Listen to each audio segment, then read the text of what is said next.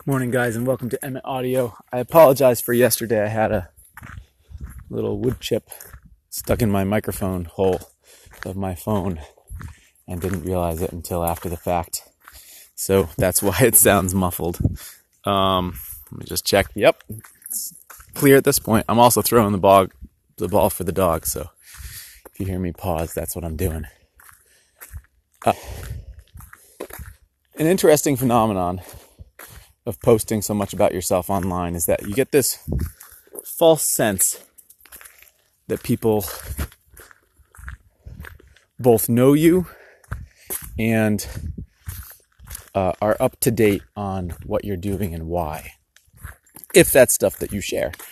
And the reason it's false is because we confuse the act of putting it out there into the world with the feeling that we have now successfully communicated it to people. But as anybody knows who has sent a, hey Willa, stop being so fast at getting the ball. Go that way. There you go. As anyone knows who's played phone tag with somebody or left a message on someone's machine never to hear from them again, just because you've stated something doesn't mean that you've actually communicated it to somebody. And this is true at scale with the internet. You want to give me the ball? Good girl. Because let's say I do a post about, I don't know, why I now follow everybody who follows me that I can tell is a human, and what effect that has had on my addiction to my feed and what ramifications I feel like that has toward feelings of community, good and bad. Just because I've communicated that here and maybe in my Instagram feed doesn't mean that the vast majority of people who follow me saw it or that it penetrated. They might have seen the photo, liked it because they liked the photo and didn't read the caption. They might not have seen the whole damn thing. They might have seen it and read it, but it didn't really, they didn't really stick with them in a way that made them remember it later. And so unlike when you unlike when you have a conversation with a real person, let's face it, it's hard enough to have a conversation with your own spouse and say, this is what's happening next week.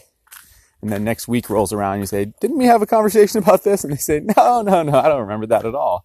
So imagine how much less effective it is to just post things online. And the fact that there's a permanent record does not mean that it's any better, because the vast majority of people are not going through and looking through what you've said. So the ramifications of this are that, one, you can never assume that just because you've put something out there that people have internalized that. And two, that if you do want something to be part of your message, you need to put it out there many times, because of that reason. Now, you end up feeling like you're repeating yourself if you do this, and that is precisely the point. And that's partly why I feel like if you have something that you're trying to communicate, not just share about your life, but communicate on social media, that it's valuable to take an attitude of feeling like I'm communicating what I have to communicate, and if you're sick of it, that's great. You don't have to pay attention to it. But I'm communicating what I need to make sure gets across. So, for instance, I have people who reach out to me.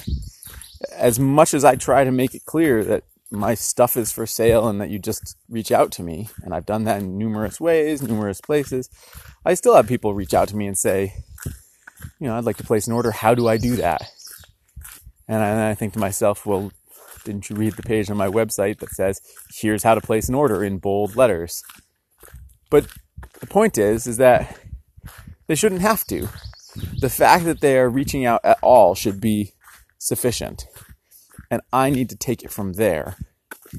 And if I don't like the amount of people reaching out that way, then it's on me to do a better job of repeating myself.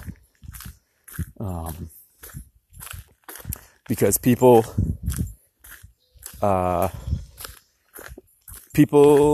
are not paying as much attention to you as you think they are.